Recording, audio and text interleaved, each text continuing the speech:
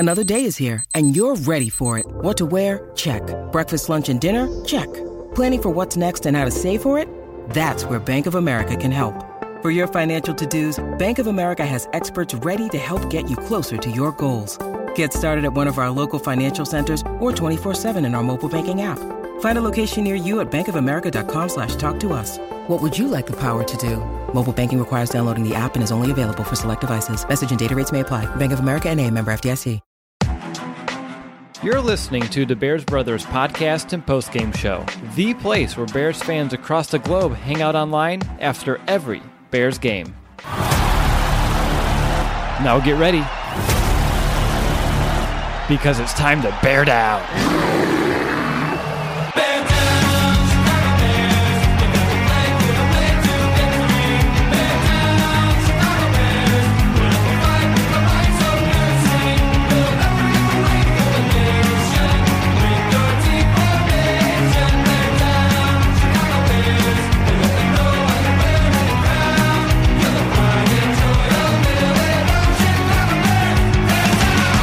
Welcome back, Bears fans, to another episode of the Bears Brothers podcast, and welcome to our Week 11 game preview as we're all set to break down the upcoming primetime battle between our Bears and the Minnesota Vikings. I'm your host, Will DeWitt, and to help me preview this ever-important game, I'm joined by both of my Bears brothers. I have Brandon Hazlett and Nicholas Moriano right here with me, and fellas, this week's game is so important. What kind of statement would a win this week make? You know, I'll just start it off here, Brandon. A game on Sunday night against your division rival, it would be huge for the Bears to win because there's been some doubters. Like, I wrote an article about it earlier in the week. There have been doubters about the Bears are 6-3, if they're actually legitimate or not. Proving that you can be a division opponent that was in the NFC Championship game last year on primetime at Soldier Field, that'd be huge for the Bears moving forward and just prove that this team is for real. Absolutely. B? Yeah, I think it's a really big measuring stick, good benchmark to really see. I mean, we've seen throughout the year, you know, the Bears have potential here, and we've seen it start piecing together. But if they can really put together a lot of the things we've seen all together, not just in one giant package in prime time, I think it's really going to be huge. I get more and more excited thinking about this game the closer we get to game time. Like, I'm trying not to get overexcited because I said last night on the audio mailbag, you know, try to keep your expectations tempered. And I'm struggling to do that today the more I think about this game. I understand that, but over the first 3 years we've been doing this podcast, that has been our mantra.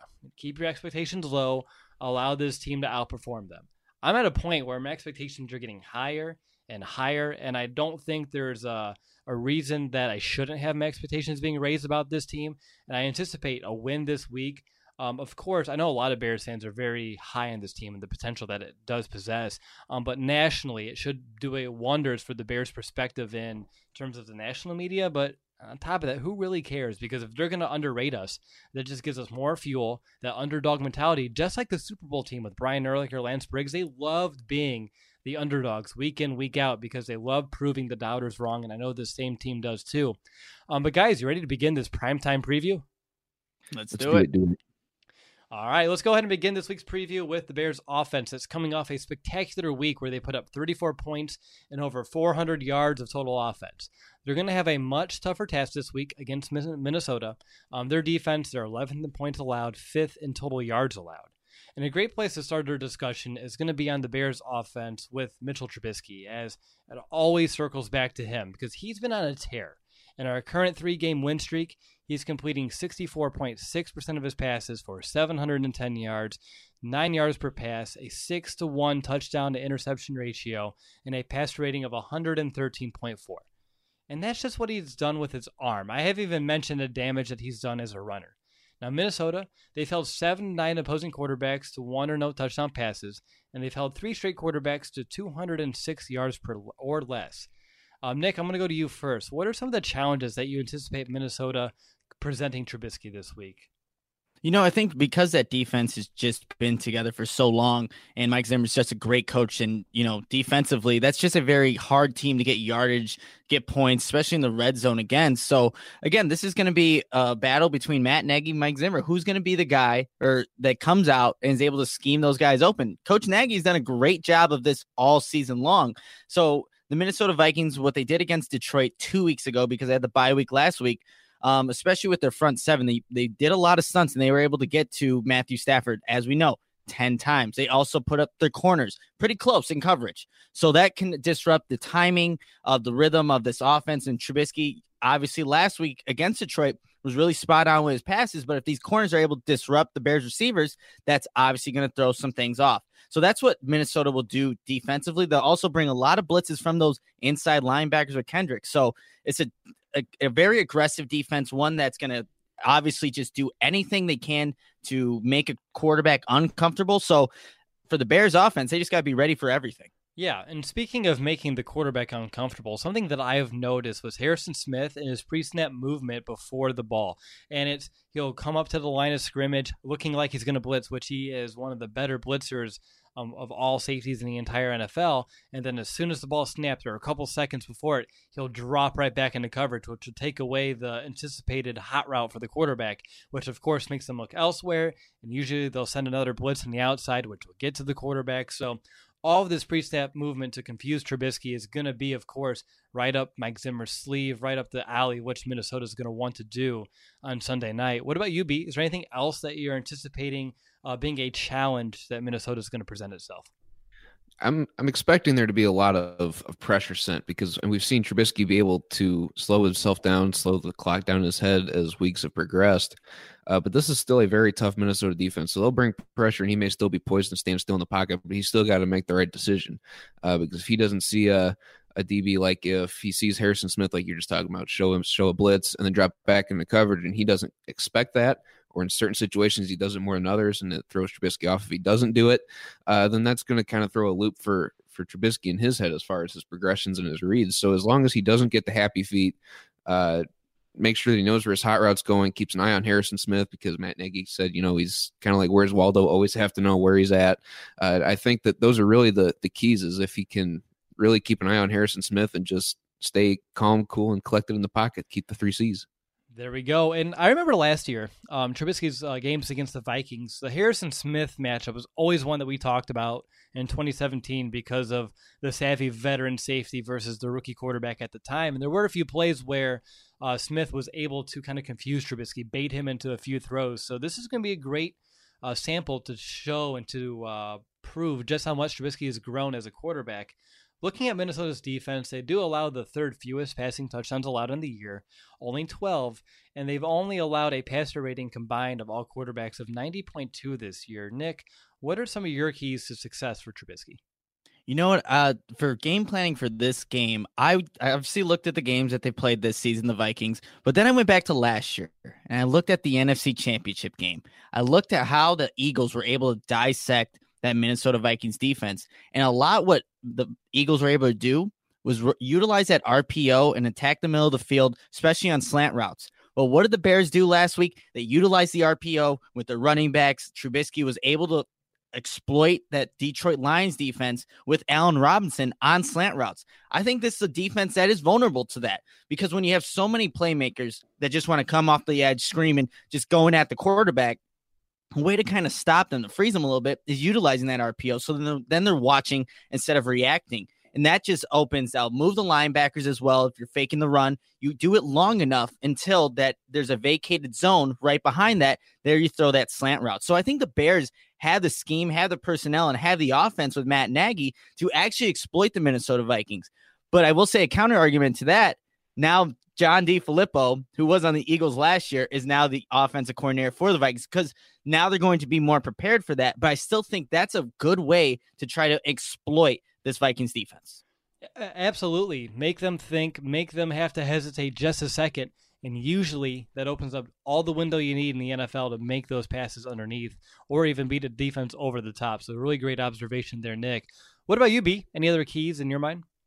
Just continue to be aggressive. If he's got those one-on-one situations downfield, keep trying to hit him. I mean, make the Vikings defense respect you. Even if the pass isn't complete, they have it in the back of their mind that he's not scared to make that pass. As long as he's trying to put it where only his guy can get it, which we've seen really since the bye week, him really, really improve on that. I think if he can continue to just be aggressive, put the ball where only his guy's going to get it, I just think that that's really going to make Minnesota respect Trubisky a little bit more, and they're going to have to defend a little bit differently, I think. I'm very excited to see what he can do underneath the national stage, because of all the things that have been said over the past couple weeks about him, from everybody, it seems left and right. If you're not a Chicago Bears media member or Chicago Bears fan or somewhere in the middle like us on this podcast, it seems like you're always trying to throw some shade his way, and he doesn't listen to it. And of course, he pays attention to more of his presence in the locker room and how he's perceived from his teammates. But still, you better believe this is a great game where Trubisky, too, wants to find a way to silence those doubters just a little bit more in some other weeks because of being on such a big stage. But looking over at some of his receivers, last week, Allen Robinson, of course, he returned and he made an immediate impact by having his best game as a Chicago Bear. Anthony Miller, he also had himself a day. But the Vikings, they have not allowed an opposing wide receiver to score a touchdown since week 4. They've also haven't allowed a wideout to top 81 yards in that same exact time span. So I have a feeling that the Bears are destined to change that, but still, it's going to be a very tough task. The Vikings have also held tight ends to 42 yards or fewer in their last 5 games. So very tough task no matter how you want to splice this up, because the Vikings are very formidable in their coverage. But still, I want to know, and Brandon, I'm going to go to you first. Which of these matchups are you eyeing on that the Bears can potentially exploit and obviously take advantage of? I'm looking at who Trey Waynes is going to line up on. I think it's going to be Taylor Gabriel in this one because we've seen him struggle downfield from time to time. At least in his younger years, his earlier years in the NFL, he struggled with defensive holding PI because he just couldn't keep up with guys. And this is a matchup I'm looking forward to because, while Taylor Gabriel was silent last week, I believe he had 0 receptions. I don't know if he had any targets or not, but I know he didn't have a catch. He's still a very good pawn piece that if Nagy sees suited, like, hey, we can beat this guy one-on-one over the top as long as, if he's going to jam you, but then you beat him after that, that might be a matchup that we can exploit, especially if there's no help over the top. So I'm really looking at the speed because that also will fall in line with Tariq Cohen if he's going to do some of these wheel routes behind Trey Waynes. But I think as far as a matchup in the secondary goes, I'm really looking at Trey Waynes because we know that he's had issues in the past. He's gotten better as he's been here in the NFL because he's a starter now, obviously. But we know if he goes against a speedy guy that he will struggle with these holding and PIs from time to time. Yeah, good stuff. I have Tariq Cohen circled as well because the Vikings defense, they've allowed 7 or more catches for 69 yards or more to 5 opposing running backs this season so far. So it's been an area where offenses have found a way to exploit the Minnesota Vikings in terms of getting their running backs involved in the passing game. And of course, we know here Tariq Cohen is the perfect guy in order to kind of fulfill that role. So he's someone who I'm circling. But what about you, Nick? How does Matt Nagy find a way to get his playmakers involved this week, as he often does? I think he just needs to keep doing what he's been doing, and guys have been open consistently all season. And I think when you have a guy like Anthony Miller, that's going to help that offense, especially. He's such a great route runner, and that's a matchup I'm really looking forward to is Anthony Miller. And whether it's Mackenzie Alexander or Mike Hughes, whoever's that nickel spot, I just like, it's not a discredit to the Vikings nickelbacks because I don't think they're that bad. It's just Anthony Miller, just seeing how he played last game and how he's kind of, put together some good games here. And obviously his breakout game against Detroit last week, he's getting open. He's finding the zones. He's winning those one-on-one matchups. So I really like Anthony Miller in this matchup against the Vikings, even though they have consistently all season shut down opposing, receiving cores. This is a matchup that I really like, and I think Anthony Miller can exploit it. Absolutely. Miller, he's had in 3 of the last 5 games at least 6 targets, I think. And actually, he's had a score in the last 3 to 5 games. And he's had at least 6 targets in 4 straight weeks. So he's becoming more and more heavily involved in this offense. And you mentioned Mackenzie Alexander, and I swear I really hope that that's the guy in coverage because he gives up a passer rating this year of 102.6 when targeted. And just to compare with our nickelback, Bryce Callahan, the pass rating he's allowed this year is 73. So just to kind of compare the two, and on top of that, Alexander has given up 158 yards after the catch, where we know Anthony Miller can make a living. So Anthony Miller, just like you, Nick, is someone where I really anticipate finding a way to make his impact felt in this game, especially with a favorable matchup with the slot corners. All right, so looking at the Bears' pass protection, obviously it's been stellar. Only 4 sacks allowed during our win streak, and only 2 allowed in the last 2 weeks combined. Big kudos to the guys up front. Really are the driving force behind a lot of the success from the passing game. Now, a big test this week. The Vikings are tied for the most sacks in the NFL with 31. Now, the good news is Trubisky does have the NFL's best passer rating when under pressure over the last 3 weeks of 118.4. But still, protection is and always will be key. Now, Danielle Hunter, he is second in the NFL with 11.5 sacks. And Brandon, I'm going to go to you, Mr. Trenches. What challenges will he himself present this offensive line? He's versatile. He's quick and he's strong. I mean, he just can beat you in a variety of ways. You don't just get 11.5 sacks through 10 weeks of the year and not have a variety of moves. So you're going to have to really watch. I think it's going to be up to Charles Leno. I think we might see him up against Bobby Massey, but anytime he lines up against Charles Leno, that's a matchup that I'm way more comfortable in. But I think the hand fighting with Hunter is going to be a really big thing that Bobby Massey is going to have to. Does a robot know you like a neighbor? Insurance Corporation will fulfill requests to cover anyone, anything, anytime, anywhere, with most standard algorithm in the order it was received. Please hold. Robots don't know you. We do. At Farm Bureau Financial Services, getting the insurance coverage you need always starts with a conversation. Find a Farm Bureau agent at fbfs.com/protect. It's your future. Let's protect it. Watch out for. Yeah, good call. What about you, Nick? Anything else on Hunter, or are there any other battles up front that you're kind of zoning in on? Yeah, so another just crazy statistic from Hunter is that this comes from NFL Matchup. If you don't follow that Twitter account, definitely go do that because they put out so many great stats. But the stat was disrupted dropbacks. So the percent of passing downs with a sack, interception, pass batted, or defended, Danielle Hunter is fourth in the league with 3.3%. So 3.3% of snaps, he's doing one of those things, and that's outrageous for a edge rusher right now because that just shows he's disruptive. At any moment in time, he can have that chance to do any one of those things I just mentioned. But the Vikings just have a very stout front seven, and Linval Joseph is another guy along there who's going to be in the middle, causing havoc. I think he returned. It was against the Eagles earlier this year, whether it was a interception return for a touchdown or a fumble, and he had a good ways to go. The guy had to put on a mask afterwards. He's a freak. He can just stop the run, get after the quarterback, is a very good run defender. So that's another guy that the Bears are going to have to be able to block. And they did face a good run stuffer last week in Detroit in blanking on the name right now, but the big guy in the middle for Detroit. Harrison? Harrison. There you go. So they've had a little bit of experience with it. So that's exactly the same kind of mindset that they had last week. They're going to have to bring it this week because it doesn't get much easier. For me, what I'm looking at in terms of the battles up front, there's a couple. But the one big one right in the trenches, Sheldon Richardson on Witzman. Because Richardson, he's had 32 pressures on the year combined. And that's 5 more than Nakeem Hicks, just for another comparison, if you want to kind of gauge his impact on a week-to-week basis. So for me, I think this might be a week where we're going to kind of feel that Kyle Long absence just a little bit more than we have so far in the past with this matchup between Richardson and Witzman. But on top of that, I don't know if this is going to come too much in terms of the matchups in the trenches, but I'm really paying attention to how Minnesota sends some extra rushers, in particular with their secondary, because they do a lot of that this year. Harrison Smith, he has 3 sacks on the year. That's the second most of all safeties in the league.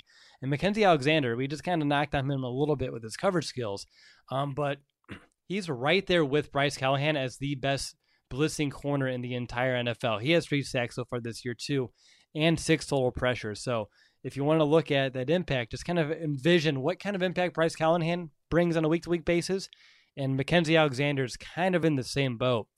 Brandon, how about you? Any final thoughts about this battle in the trenches? Not in the trenches. I'm glad that you brought up the safety thing because that was definitely something I was going to bring up. You brought up Harrison Smith, Mackenzie Alexander, and then I guess it doesn't matter where they rank because they all have 3 sacks. But Stephen Weatherly is another guy that they like to send, and he doesn't play on the defensive line because then after those guys, it's Tom Johnson and Everson Griffin, both with 2.5 sacks. So outside of Hunter on the line, there's pressure there, but they don't finish the job and get to the quarterback. It's a lot of guys that they send from other positions, the safeties, the corners of that nature that I think we're going to have to watch out for. And that's going to be really up to Jordan Howard. And if they decide to keep Tariq Cohen back there as a blocking running back, which would be kind of interesting facing a secondary player with a running start. I think that, it's really going to be up to those guys to really help in the effort. I don't know how much we see them go out on these routes to the flat or over the top or whatever. Yeah, that's a very interesting point to make. Luckily, I know teams have been able to beat the Vikings in those regards as well. If you can get that outlet pass out quick enough, of course, it all kind of matters on timing. But yeah, really good point there, Brandon. Let's go ahead and sneak in a quick convo on the Bears running game. Jordan Howard, he's averaging 3.4 yards per carry. He's only reached 80 yards twice this year. The Vikings, they have only allowed one back to rush for more than 63 yards on them, and that was Todd Gurley. He had 83. The Vikings also have forced backs into 10 fumbles this year. That's best in the NFL. Vikings 3.6 yards allowed per rush is tied with, well, us for best in the league. However, since Kyle Long's injury, the trio of Jordan Howard, Tariq Cohen, and Mitchell Trubisky have averaged just 112 yards on 49 rushes. So obviously, tough sledding on the ground this week. Nick, what are your expectations for the Bears' rushing attack, and probably more in particular, Jordan Howard? Yeah, that's interesting. I know a couple of times we've counted the Bears out in games, and they've done better than expected. And just look to 2016 when they played the Minnesota Vikings, and they had statistically, one of the better defenses, and the Bears were able to rush all over them with Jordan Howard. It's going to be interesting. I think Eric Kendricks is one of the better inside linebackers in this league, and you just don't get past him, really. So with like you said, no Kyle Long in this one, you might feel that impact, and he's just a flowing linebacker. Wherever that play is actually going, Kendricks is going to be there. And with the running game having, still not getting going up to this point in the season, I don't know if it starts against the Minnesota Vikings, but the Bears always find a way somehow to get some extra yards that they shouldn't, especially against these Vikings. So I wouldn't be surprised to see it, but I don't expect it. I think that's a very, fair expectation heading into this game because, like you said, not just in the past, I think this year too, in games that we feel like the Bears shouldn't run the ball, they do. And then in games in which, they should, like last week against the Lions, it was giving up over 140 yards per game on the ground. The Bears should have no problem. And then Jordan Howard ends up averaging 2 yards per carry, and we have rushed for 50 yards as a team. It's just the kind of the hand we're dealt. It's like a wild card each and every week if the Bears are going to be able to establish a run or not. More times than not, it's going to be the latter. But Brandon, do you have any expectations or anticipations for the Bears ground game? No. I just simply put no, because it's hard when Nagy, and I like that he comes out of the gate aggressive, throwing these passes downfield, wants to score, put the pressure on early opponents, which is great. But then once we see them later in games where they need to be able to run the ball in third and short or whatever in goal situations, get the ball in the end zone, they almost can't do it because it hasn't been established in the game. So I think the expectation for the game is going to be set early. If Jordan Howard can't break a big one early, or Tariq Cohen can't break a big run early, then we're going to see some lackluster running performances again. So do I have any expectations? No, but it'll be set in the first 2 or 3 possessions that the Bears have. Yep. All right. Is there anything else? Let's go back to Brandon. Anything else that we haven't mentioned that you perhaps want to bring up? Is this where I just have anything else in my notes? That is, if you have anything else in your notes. Okay, I do, because I have underlined here, find out a way to plug in Mitch Don't Kill My Vibe, because I couldn't do it anywhere else, so I guess I got to do it here. Mitch Don't Kill My Vibe. All right. What about you, Nick? I think the red zone and how the Bears approach this is going to be crucial in this matchup, because if the Bears aren't able to punch it in, you're relying on the guy that they just had a helicopter go watch practice at yesterday, Cody Parkey, to kick field goals for you. So I don't know. I think the Bears just need to be, very methodical in how they approach this. Every single possession obviously counts, but especially in the red zone, especially when you have a struggling kicker, you don't want to have to rely on him to get your points, just because we've seen what happened last week. 4 straight kicks to the upright. Not what you want. So I think that red zone efficiency is going to be a key in this one. No, it is. And I mean, it is each and every week. And quickly just looking at where we stand in terms of red zone efficiency, I'm scrolling down the list to try to find us, which is always scary to have to scroll down the list. But for the year, we are at 65% scoring touchdowns in the red zone, which is 12th in the NFL. Obviously, it's better than we were last year, and at some points this year, we were better. The good news is we do score 82% of the time at home. So that's a much better number if you're looking at that kind of battle. And the Vikings defense is the second best red zone unit in the entire NFL, limiting teams of either settling for field goals or just going 4 and out. And they're I think when teams are at 1st and goal, they hold them out of the end zone in half of those drives, which is incredible. But looking at my notes real quick, I just want to mention the importance of winning on early downs. The Vikings that are average to go on 3rd down is 8.6 is what they're forcing opponents into, which is, of course, like I said with the running game, very tough sledding. So the Bears, winning on first down, winning on second down, set themselves up for some easier conversions is going to be a big key. Not to say that they can't convert third and long. We saw a few of those last week with Mitchell Trubisky. But of course, anytime you can put yourself in a favorable position on third down is going to go a long way towards winning you a ball game. And on top of third down, the Vikings do have the second best third down defense in the fourth quarter and overtime combined, only allowing opponents to convert on third downs either in the fourth quarter or overtime on 18%, which is incredible and a little bit scary at the same time. So the Bears, an offense that seems to kind of simmer down as the game goes on. The fourth quarter is going to be key, especially if this is going to be a very tough and close game. If they can beat this Vikings defense on third down, then of course we should be in much better shape. It just seems like it's going to be a very tall task at that. All right, guys, I want to know who is going to be your X factor this week for the Bears offense. And Brandon, over to you. I have Taylor Gabriel because I think if he can take the top off the defense, and even if Mitch and Gabriel don't connect, I think that's going to put a lot of respect that Minnesota's going to have to put towards Taylor Gabriel, and it's going to allow things to open up underneath. Even in the intermediate passing game, I think it'll help take away Harrison Smith some because he can't afford to come up and show a blitz and then run all the way back and play center field. So I think how Taylor Gabriel gets used in this one is going to be a very big determinant on the schemes that get used by Matt Nagy in this one. All right, what about you, Nick? Like you, Brandon, I also have a receiver, but I'm going to go with Allen Robinson in this one. I think that if he's able to win those one-on-one matchups, whether it's with Trey Waynes, whoever's on him, that's going to be a big for this offense moving forward. Trubisky likes to go to Robinson. He had a breakout game last week, and he looked good off the injury. So keep feeding him, man. I think this is a time where you need your big-time playmakers to really step up. And against another division opponent, Allen Robinson's going to be my X factor in this one. All right, I'm going to go with that hybrid guy. I'm going to go with Tariq Cohen. I have a hard time seeing the Bears win this game if somehow Tariq Cohen is bottled up. So even though the Bears should and will probably have a hard time establishing the run, if they can utilize Tariq Cohen as some quick passes either in screen game or quickly into the flat and some outlet passes, that would be a great way of extending a little bit of an extension of the run. So for me, Tariq Cohen's going to be the X factor because in many ways I anticipate him being the extension in a run game. And of course, if he has a linebacker, I was watching some video on the Vikings website, and they said they don't have anyone who has the speed of a Tariq Cohen. So if that's the case on defense, find a way to get him the ball in open space and just have him run right through, run right by everybody. So for me, Tariq Cohen is going to be my X factor. Like I said, if he has a hard time getting going, I have a hard feeling that the rest of the Bears defense is going to find it very difficult to get this ball moving as well. So for me, Tariq Cohen's going to be my X factor, which means it's time to find out who has the edge. And Nick, you're going to be up first this week. I'm giving you the Bears passing attack versus that Viking secondary. Oh, that's a good one. You know what?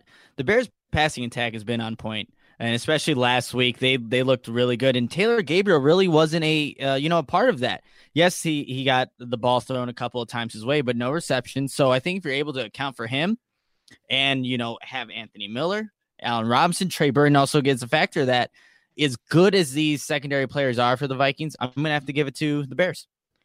All right. I like that. I like the confidence. I'm up next. I have the Bears ground game versus the Vikings run defense. The Vikings run defense only allowing 89 yards per game, 3.6 yards per carry. Trubisky does add some extra value as well, but I don't know if I trust the Bears to actually stick with it. So for that reason, and with the Vikings being a very stout run defense, I'm going to give the slight edge here to the Vikings. So no broom for you, Brandon, right now. So the Vikings are going to have the edge here in terms of their run defense versus our ground attack. But Brandon, over to you. We can perhaps take 2 for 3 here. You have the Bears pass protection versus another tough matchup, that Vikings pass rush. I think just this offensive matchup for the Bears is going to be really, really tight. I think it's going to come down to a lot of scheme things. But I really absolutely respect the Vikings pass rush, especially Hunter with those 11.5 sacks. We've seen that they'll send pressure from other places. And prior to the 3 weeks that Will mentioned earlier, we've seen Mitch kind of get some happy feet in the pocket and he bounces around some. And as long as he can keep calm, cool, and collected, keep his eyes downfield, as long as he's done his homework, really knows who's going to come in what situation, things of that nature, really focus on the details, then I think he'll be okay. But mano a mano, the Bears offensive line is going to take this one against the Vikings pass rush, despite them sending guys from other directions, corners, safeties, things of that nature. I think that Matt Nagy finds a way to be able to block those extra guys just long enough for Mitch to be able to do his job. And outside of Hunter, I mean, these other guys are pretty balanced as far as how well they get sacks and get their pressures, but they just struggle to really finish the job in getting those sacks outside of Hunter. So I have to give it to the Bears offensive line in this one. All right, I'll take that. No doubt about it. All right, so up next, we're going to flip the script and talk about the Bears defense going up against that very explosive Minnesota offense. But first, we're going to take a quick halftime break, and I have to tell you a little bit about our show sponsor, SeatGeek. Football is back, and SeatGeek is the smartest, easiest way to get tickets to every game all season long. Whether you're searching for a last-minute deal, planning a night out, or need to find the perfect gift, SeatGeek helps you find the best seats at the best prices, fully guaranteed. There's something quite like being there in person, and SeatGeek will get you closer to the action for a great value. As you know, all the Bears brothers have the SeatGeek apps on our phones, our devices by far. The easiest way that we've been able to search for tickets. We can be anywhere, instantly pull out our phones within a few taps, instantly find some seats, anything we're looking for. Concerts, comedy, theater, all the above, and of course, sports. And SeatGeek is designed to make your ticket buying experience easier than ever. And it doesn't just end with sports. Like I mentioned, SeatGeek has plenty of tickets to concerts, comedy, theater. And by searching multiple ticket sites and grading every ticket based on the value, SeatGeek helps you immediately identify the best seats that fit your budget. Now, before the show, I got a push notification from the SeatGeek app. And it told me that the prices for this week's game against the Vikings somehow, some way, have dropped 16% this week. I don't get it. I don't make it up. I'm telling you what my phone told me. So obviously some people want to sell their tickets. They want to get rid of them. And I want you to take those up because Matt Nagy said that he wants a very loud atmosphere, and you can be a very big part of that. So definitely check it out if you can, because I would love for you to show up to this game. And if you're looking into it, the best part about all of this is our listeners do get $20 off their first SeatGeek purchase. Just download the SeatGeek app and enter the promo code BEARS today. That's promo code BEARS, BEARS, for $20 off your first SeatGeek purchase. So make sure to head over to that game if you can. All right, you're listening to the Bears Brothers podcast, and we are breaking down this Bears Week 11 matchup against the Minnesota Vikings. And it's time to begin our preview on the Bears defense, a unit that is fourth in yards and points allowed. And they're going up against a very dangerous Minnesota offense that does, though, have some weaknesses to exploit. So let's go ahead and just get right down to it. And I want to begin this conversation with the Bears secondary. I don't think we really ever start the conversation with this group, but I think it's well-deserved. We've been seeing some strong play from everyone in that unit, from Kyle Fuller to Prince Kamara and Bryce Callahan. And don't forget about that strong safety duo as well. Eddie Jackson, he's been on a tear over the last few weeks. Now, they're going to be tested this week, especially by Adam Thielen and Stephon Diggs. And Thielen, he has scored a touchdown in 6 straight games, and he's had over 100 yards in all but one this year. Diggs, on the other hand, he has 3 games of 100-plus this year, and he's healthy and ready to make his impact felt. Nick, I want to go to you. What challenges will Thielen and Diggs present this secondary, and do you think that our guys are up to the task? To answer your first part of your question, they are guys that are just really great route runners, probably the best in the league. If as a duo, you can't get much better than that. They create separation, are able to win those one-on-one matchups consistently, and that's why Kirk Cousins has a lot of success when thrown to those two guys. But to answer your second part, are the Bears players up to the task? Absolutely. When you have a secondary that's playing as good as they are, and just overall at defense, regardless of the offense coming into Soldier Field or going into the matchup against the Bears, I like the matchup itself.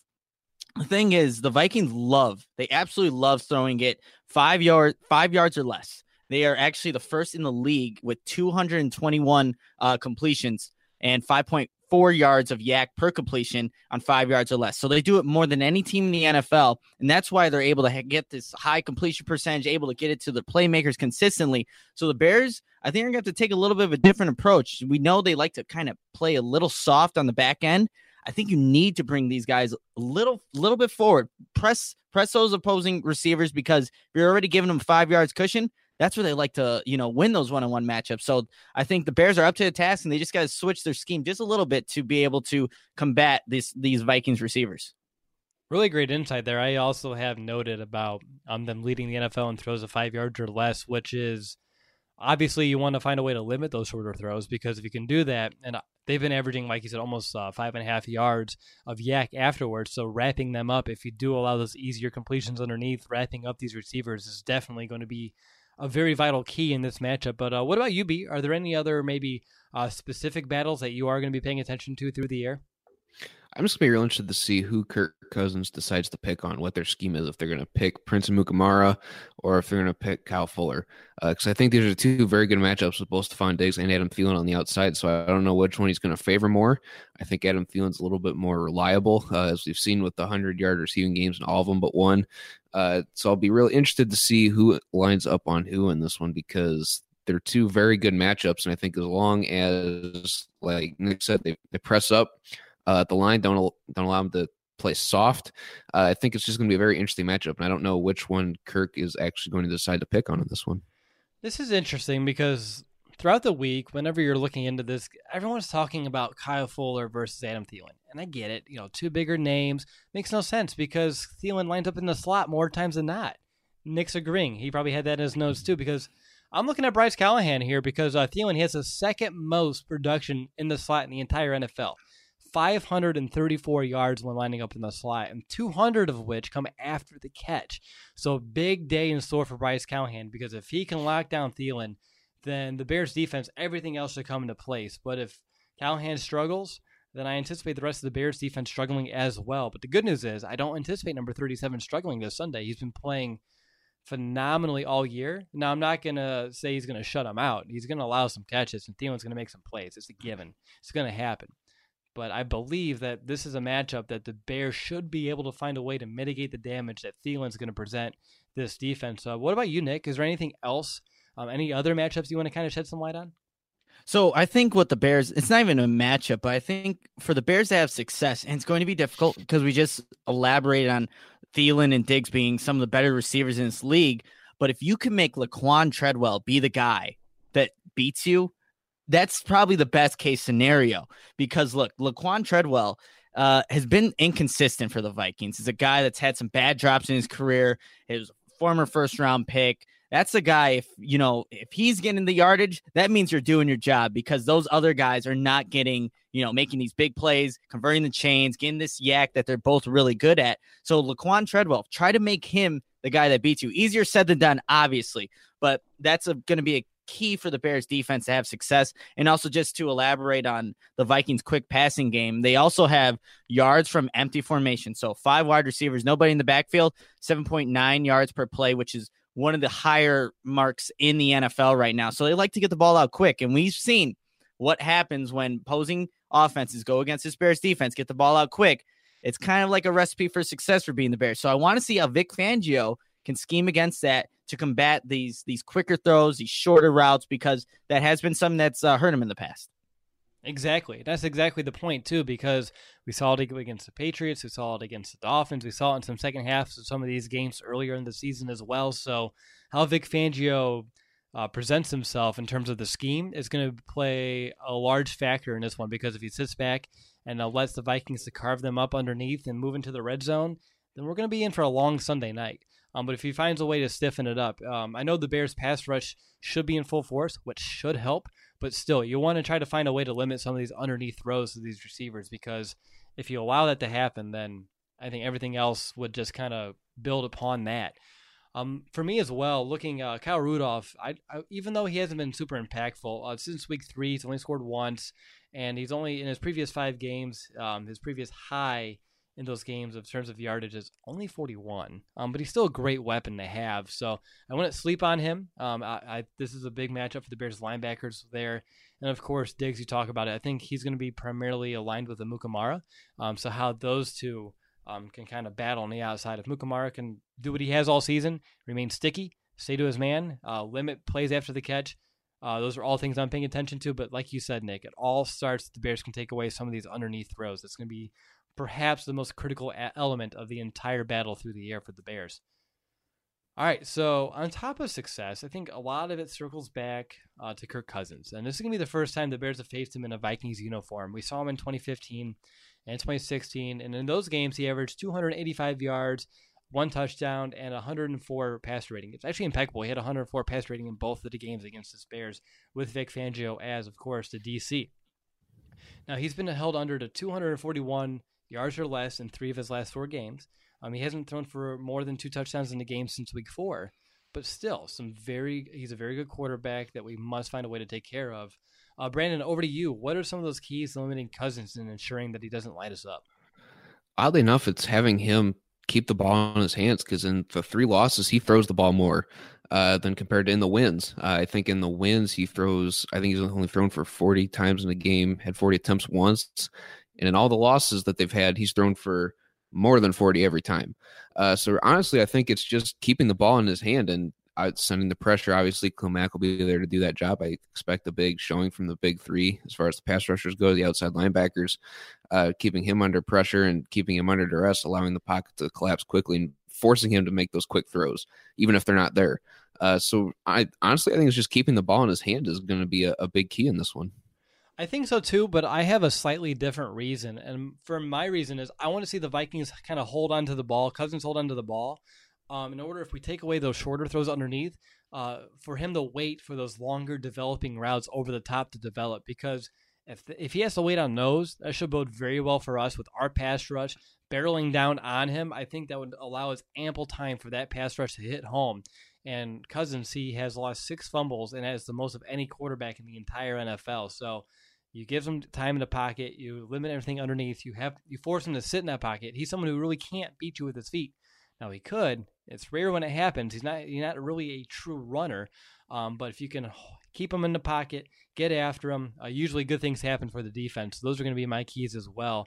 What about you, Nick?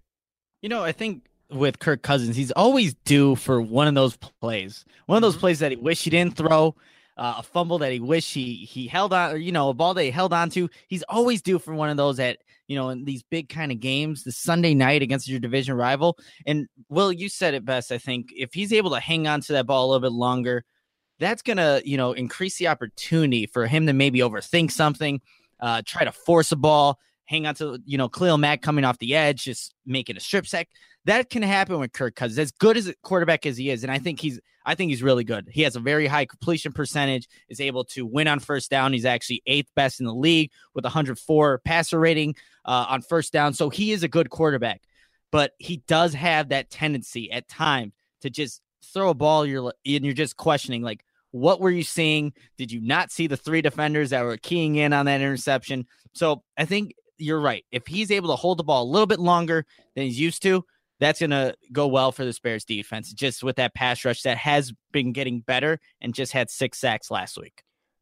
Exactly. And even though we're talking about all these quicker passes underneath, he's very lethal when he does attempt to throw it deep. He has 10 touchdowns to 0 interceptions on balls that have traveled 20-plus yards or more through the air, and also the second best passer rating on those deep passes this season. So obviously, even though he can carve you up underneath, whenever he does attempt to go deep, he's been finding a lot of success this year, which goes back to Diggs and Thielen as well. But for the Bears safeties, this is going to be a great test to make sure they don't get beat over the top. We're going to need some safety help behind some of these corners, because as much as we have faith in a Kyle Fuller and a Prince Mukamara, they're going to need a little bit of help over the top of some Diggs and Thielen as well. Well, you got to think, too, that that's somewhat of a scheme thing if he's going to dink and dunk underneath, and then hit the home run play, which not allowing the big home run plays in this one's just going to be big as well. I think that's a big part of why he's had the success downfield, because teams just expect him to throw within 5 yards so often. Very great point as well, B. Now, we already kind of mentioned this, and of course we know that we must put some pressure on Cousins this week, and the Bears should be poised to do just that. It was mentioned on the Meet the Opponent episode, but the Vikings do have the second worst pass blocking unit according to PFF. They've allowed Cousins to be sacked 24 times, and they've allowed over 150 pressures on the season. That's 16 per game if you want to do the average there. Now, the Bears defense just notched 6 sacks last week. Things are looking up. This seems like one of those areas where the Bears can really exploit this Minnesota Vikings offense. And when we're looking at this week's war in the trenches, Brandon, what are some of those weaknesses that the Bears should be able to find a way to, impose their will on the Vikings offensive line? I really think it's just going to be the depth and how well they can attack the offensive tackles that Minnesota has, because if they keep sending Aaron Lynch, Leonard Floyd, Khalil Mack time and time again, they're going to get worn down a lot quicker than the Bears are, because we're rotating guys in and out, and the tackles are just going to have to stay in there and hang with it. And as long as they can take away the run game, it's also going to play a big part in that. So I think that it's just the Bears' talent is going to be deeper in a consistent rotation rather than what the Vikings have on their edge, and I think that plays a very big part in it. What about you, Nick? The matchup that I like in the trenches, Mike Remmers, their right guard versus Akeem Hicks. That's one that I'm going to be looking at. To where Remmers, he's given up a good amount of pressures throughout this season, and we know Akeem Hicks and the player that he is, he can exploit that matchup. But it's kind of hard to figure out this Vikings offensive line because they've had so many guys in and out. You just don't even know who's starting at times. I'm looking through this like depth chart, watching film, like, wait, that guy wasn't in there last week. Now he's in there. So it's like just a revolving door of offensive linemen going in there. And they do have Tom Compton as well, former Chicago Bear, on there. So who knows if you might see him in the game as well. But yeah, I think Mike Remmers and Akeem Hicks, that'll be a good matchup to look for. And if Akeem Hicks can win that one, interior pressure, Kirk Cousins, he can move a little bit, but he's not the most athletic guy. He's not like a Mitch Trubisky or anything. So I like that matchup a lot.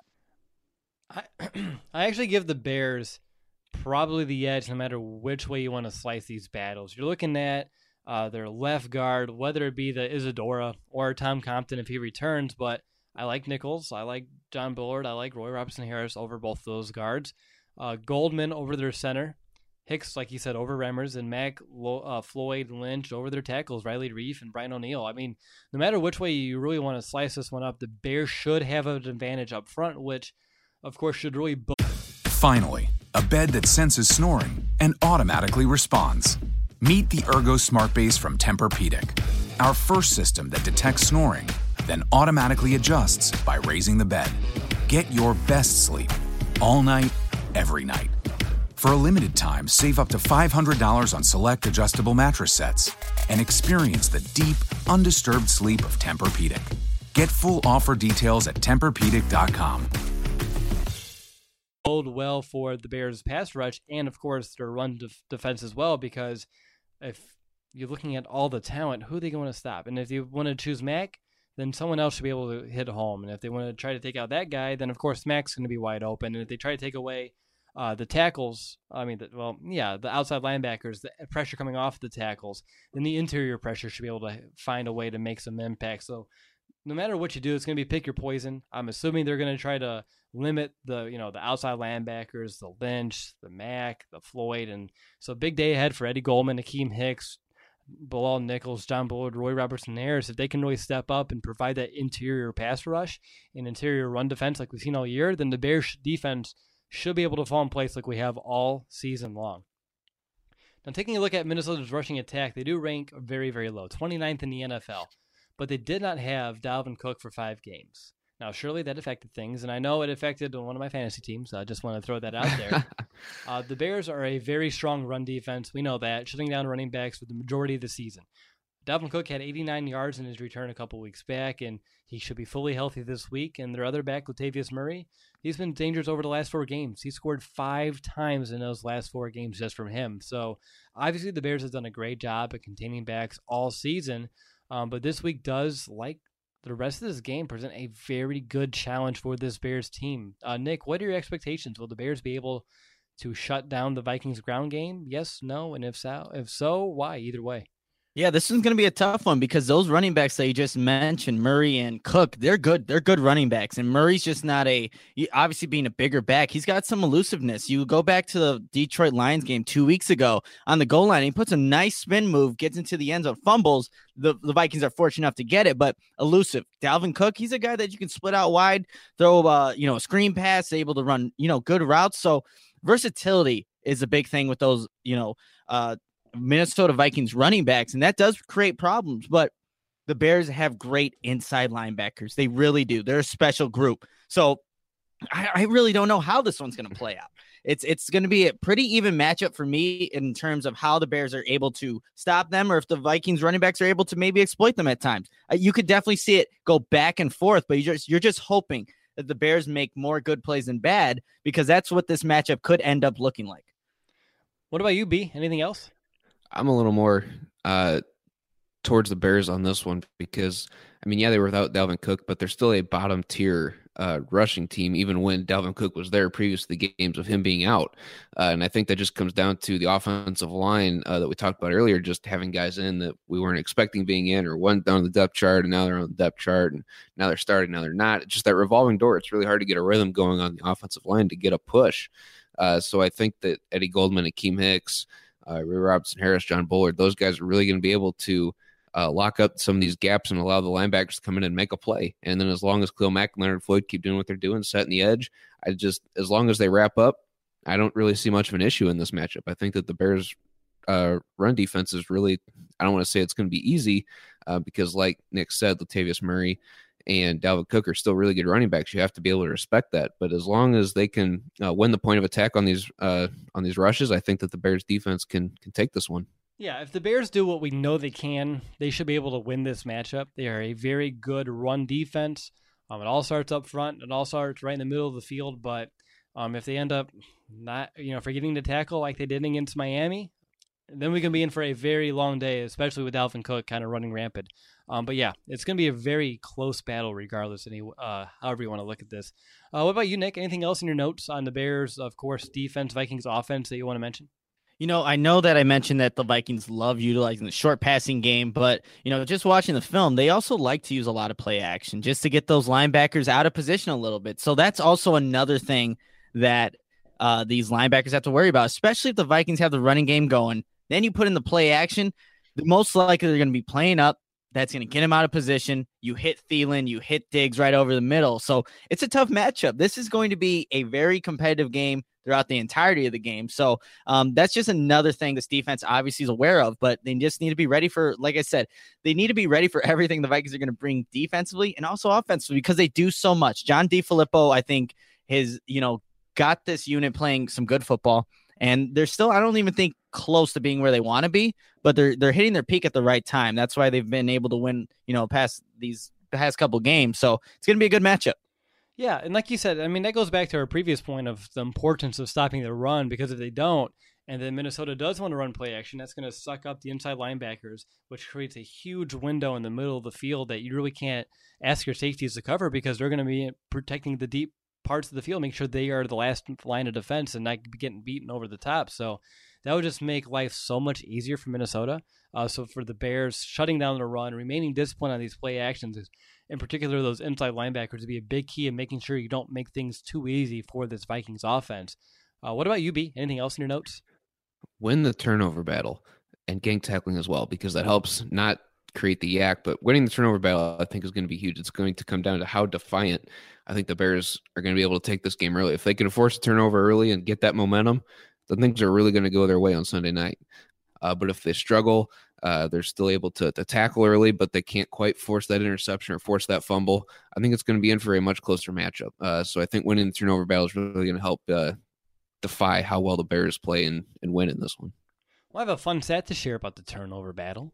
The Bears have 13 takeaways on third down. That is the most in the NFL. 13 of the Bears' takeaways have come on third down. So obviously a big money down regardless, but the Bears have been very opportunistic when it comes to third down. So watch for that come Sunday. Lastly, in my notes, I love to look at the red zone. And the Vikings, they do move the ball very well, but they do struggle once they reach that red area of the field. They're in the bottom half of the league in efficiency. But this has been the weakness of the Bears defense. They do rank now 25th in the NFL in the red zone. They allow opponents to score touchdowns on 68% of their red zone trips. Now, the good news is the Bears defense do give up the least amount of red zone trips, but once they get down there, they've been very flexible, allowing teams willingly, and the Bears do make it difficult. We know this. We watch the games.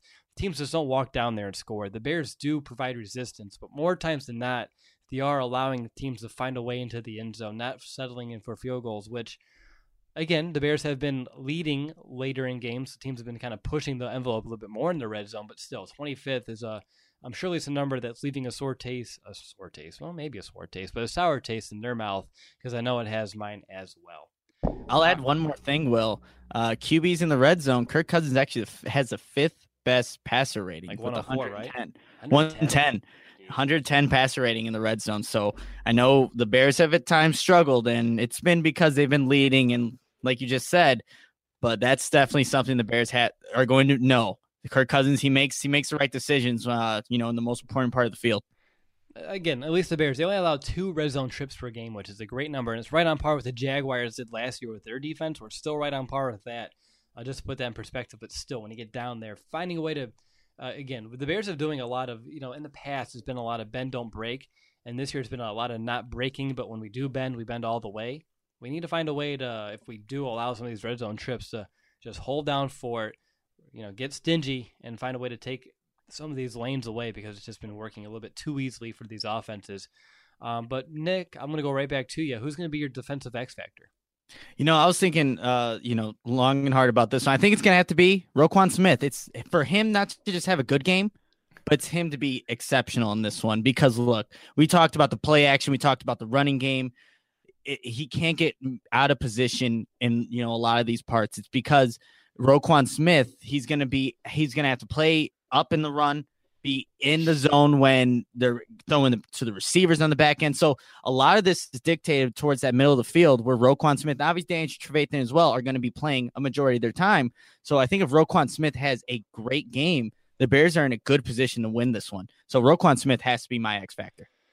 Okay. Well, thanks for taking mine, Nick. That's fine. I'm glad you asked me first. Well, exactly. I know I'm courteous that way, but I will admit that your reasoning was right on par with mine, and I agree 100%. That's exactly why he's going to be the X factor this week on defense. But going over by second, because Brandon only have two, so I'm not taking a chance today.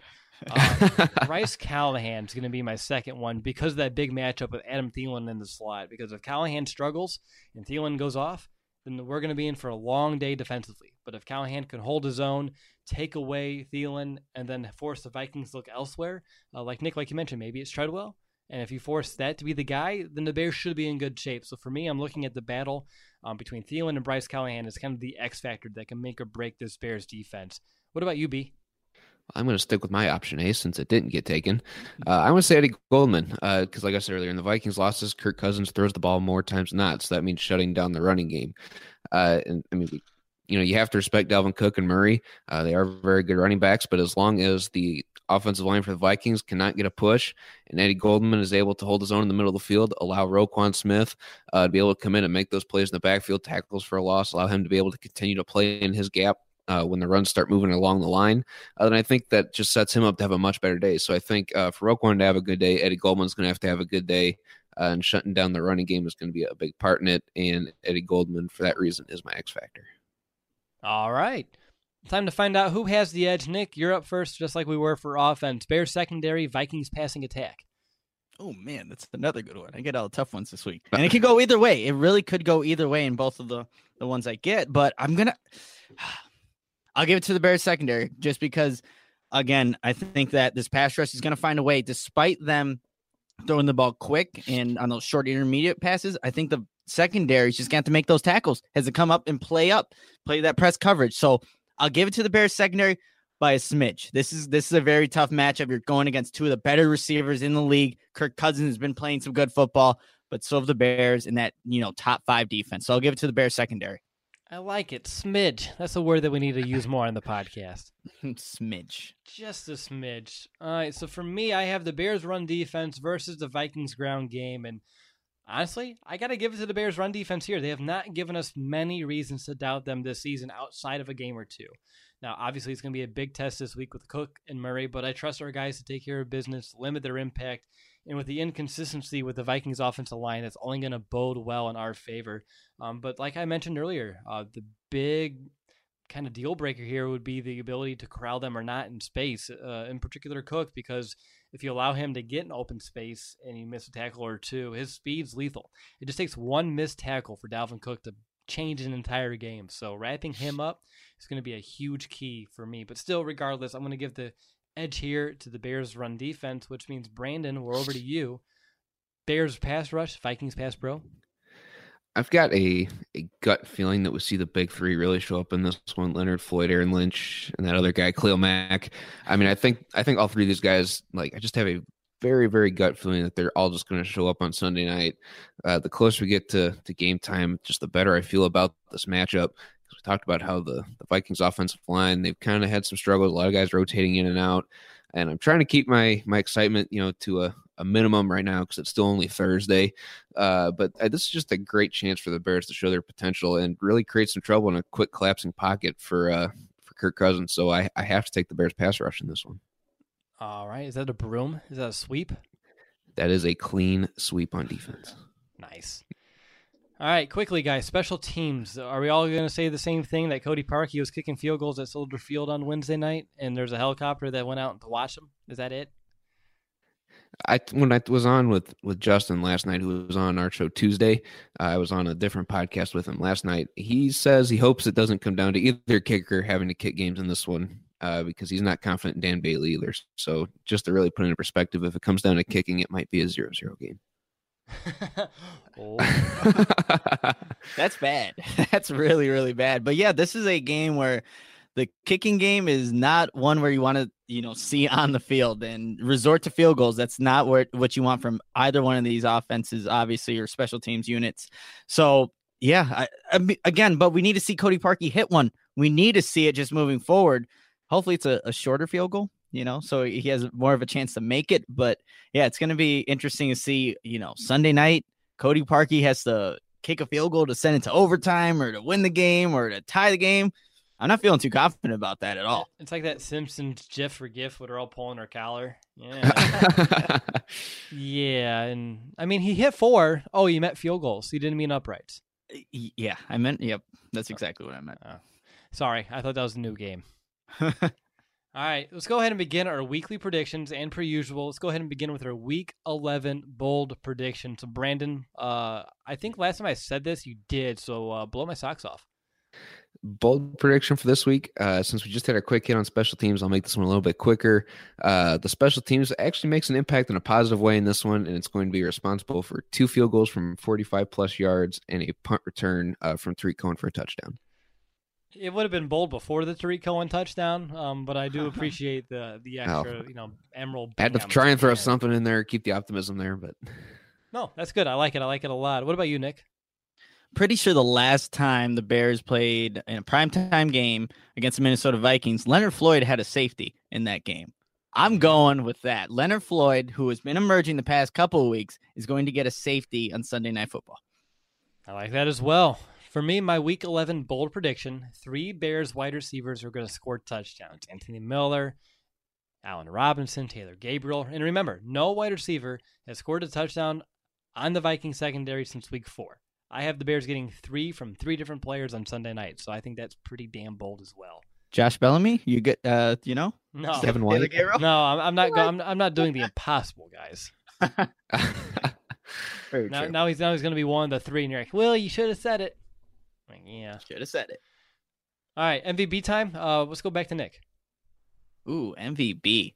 I guess, my X factor on defense was Roquan Smith, so my MVP is going to be Khalil Mack. So completely opposite there.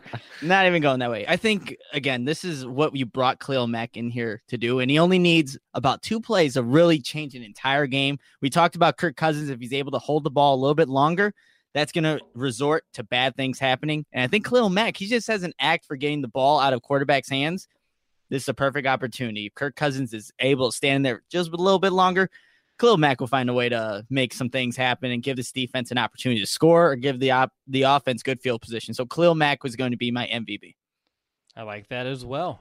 The Bears have been phenomenal scoring points off of turnovers. So that would go a long way towards a Bears victory. Brandon, how about you? We talked about Bryce Callahan having his hands full going up against Adam Thielen in this one. I don't know if you guys watched the mic'd up where Eddie Jackson was mic'd up. He's talking to Bryce Callahan on the sideline. Oh, man, I tripped you up on the sideline there when you had that interception. He goes, yeah, man, I haven't had a pick six since high school. I think this could be an opportunity for him to get that one. We know Adam Thielen's going to be a guy that Kirk Cousins relies on. We've seen it in the past, and I think Bryce Callahan is able to come up to this challenge. So I think that Bryce Callahan is going to deserve this one. All right, I like that as well.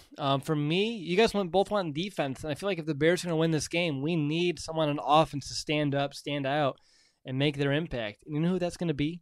Number 10. I mean, it's the easy one, but so is number 52 over there, Nick. So for me, I'm going to give it to Mitchell Trubisky. I think this is the game where if he plays like he did against Detroit to the same sort of effectiveness, even if it's slightly below that standard. I mean, he had 158.3 pass rating at halftime. I mean, that's a very high standard to kind of live up to. But if he can still find a way to be as effective as he was last week against this Minnesota Vikings secondary that is much more formidable, on primetime against the Vikings for the NFC North lead, that's huge. And I think this is the game where he steps up. Matt Nagy's going to get him a perfect game plan to kind of follow. And when it all said and done, we're going to be looking and give it another consensus pick like we did last week and giving it to Trubisky for yet another great performance because looking at this offense, no matter which week, we ride or die by number 10. That's a given. I mean, every week it seems like a defense has found a way to take away one of our playmakers. And we find ways to beat that, and it all comes back to Trubisky. So for me, he's going to end up being our MVP this week. All right, guys, it's time to predict the final score. And real quick, just to get the standings, I'm at 6-3 in the bottom. Brandon and Nick are at 7-2. I'm so proud of my 6-3. I really don't care. But let's go to Nick first because I'm very curious of where he's seeing this game, kind of how it's going to play out. Yeah, this is going to be a close game, but I do have the Bears winning at home on Sunday night, 28-20. And the word that Minnesota Vikings fans are going to say, and this is an actual word, is oofda. You say that, it's a Minnesota word where you say it out of frustration. I feel like that's going to happen a lot on Sunday night. So if you see oofda anywhere on Twitter, or if you somehow hear it wherever you're at, I doubt you would. That's usually a good thing, especially because the Bears are probably doing good things. So oofda. Remember that one, 28-20 Bears. I'm positive we have listeners in Minnesota. Oh, yeah. I was going to say. They'll know. They'll know exactly what it is. Real quickly, number 2, I know your girlfriend lives in Minnesota. Did she teach you about oofda? She did teach me about oofda. I actually had to text her earlier today to what is exactly oofda? When do you say this? She's like, out of frustration. I'm like, oofda. I hope you guys are saying oofda on Sunday. Wait, is she a Vikings fan? She is a Vikings fan. So jeez. Yeah. The more you'll know. Ouch. My ex-girlfriend was a Packers fan. Isn't that weird? Well, I was going to say, next up is the Lions, but I'm not wishing any ill will on the current relationship. You guys have been going for quite some time. All right, Brandon. Final score, an oofda, just about that whole conversation there. Yes, very much oofda about that whole conversation. I'm not even sure how to follow that up. I have this Bears 27, Vikings 24. I think it's just going to be really close. I really respect what the Vikings have, especially in the skill possessions. So really winning it in the trenches, and I think it's going to be a little bit closer than we're anticipating. I have a 27-24 Bears. All right, I have it a little bit closer. Actually, I think it might be the same. You said what, 27-24? 3-point difference, yes. Yeah, I'm at 23-20, so I guess it's the same. I have the Bears winning 23-20. If you're looking at 23 and thinking like that's a weird score, we can thank Cody Parkey for that in advance. So we're having some weird scores going on here. But I have the Bears, like you said. It's going to be a very close game. We're at home. This is a big statement win or loss, regardless. No matter what the outcome is, people are going to run with it. And unless it's a very close game where the Bears barely were on the wrong side of things, but if the Bears lose this game, anticipate the national media to go on attack. If the Bears win, I'd anticipate them embracing them. But for me, after everything I've seen this year, I've never once thought this Bears team was going to shy away from a challenge. They proved tough against New England. The only letdown was Miami, really, this whole season. I don't anticipate them remotely going to try to find a way to replicate that against the Vikings. I think they know what's at stake here. They're a prideful unit, and I anticipate the Bears finding a way to get it done on primetime, 23-20, which means all we need to do is hand out our confidence meter and our final thoughts before the game. And Brandon, I'm going to go ahead and let you lead off. Since I voted on the poll, about 5 to 6 range for the confidence meter, I'm going to stick at the 6. Just because like I said, the skill positions for both sides are very evenly matched. It's going to really be a chess match, and I think that Matt Nagy's definitely up for the challenge. I like the quote that I think it was Zimmer that said this week. He goes, Matt Nagy's got about 800 plays per game dialed up. Nagy goes, it's more like 750. But regardless, I think that's just going to be a very good chess match between these coaches and these players, and it's going to come down to execution, I guess, as it does for every game. But just how well can the Bears be aggressive early, step on that pedal, keep the pressure on Minnesota? I think that's really going to play a very big part in it. And as long as they can continue to execute down the stretch, maybe get a run game established, then they should be able to walk away with this one. But we'll find out on Sunday night. Yes, we will. What about you, Nick? How confident are you heading into this big, large, huge, monstrous game? Monumental, all these synonyms for this huge game, and it really is. This is the perfect opportunity for the Bears to win on primetime to show that they are legit, and we know they are, but for everybody else to know it. So, and I was just thinking about this. Was I going to give it a 6, a 7? No, I think they have to win this one because it's so crucial to what they want to do moving forward. I'm going to give it a 9. They're winning this game one way or another. It's just going to be close. That's the thing. It's going to be a close game, but they're going to win it. They're going to win on Sunday night. I like that a lot. Not a full-blown explanation. You're just like, you know what? I'm confident. This is a good team. Enough said.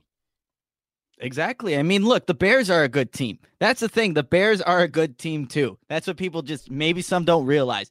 They have the roster. They have the coach. They have the quarterback. They're a good team, and that's why they're going to win on Sunday. Excellent stuff, Nick. I'm at an 8. I'm not at the 9 level, but I'm at an 8, which I think heading this game is rather high, especially if you look at the poll here. We had 5% out of 1 to 4, 31%, which is in the Brandon range at the 5 to 6, 48% where I'm at the 7 to 8, and then only 16% of Bears fans are at the 9 to 10 range. So obviously, which I'm glad to see that a little bit though, because if everyone's at a 10, then it's a little bit bogus. But the fact that we're reasonable expectations, we're all kind of in different spots, speaks volumes of where this team is at, because some people are believers, some people aren't, and there's some people in the middle. And Brandon, I'm not saying you're not a believer. I know this is a very tough game, Yes. and there's just battles all the way around. Like we said, this is a challenging game, no matter which way you want to kind of look at it. But for me, I'm sitting here at an 8. Big reason, again, points off turnovers, barely the NFL. 89 points off of turnovers, 4 defensive touchdowns, 7 offensive touchdowns afterwards, and 4 field goals. Big primetime game. Very important for the Bears to prove their relevancy, not just in the NFC North, not just the NFC, but the entire NFL, to put the league on notice. Like, we're here, and 2018 is a year that we're not messing around, and we're coming at you hard.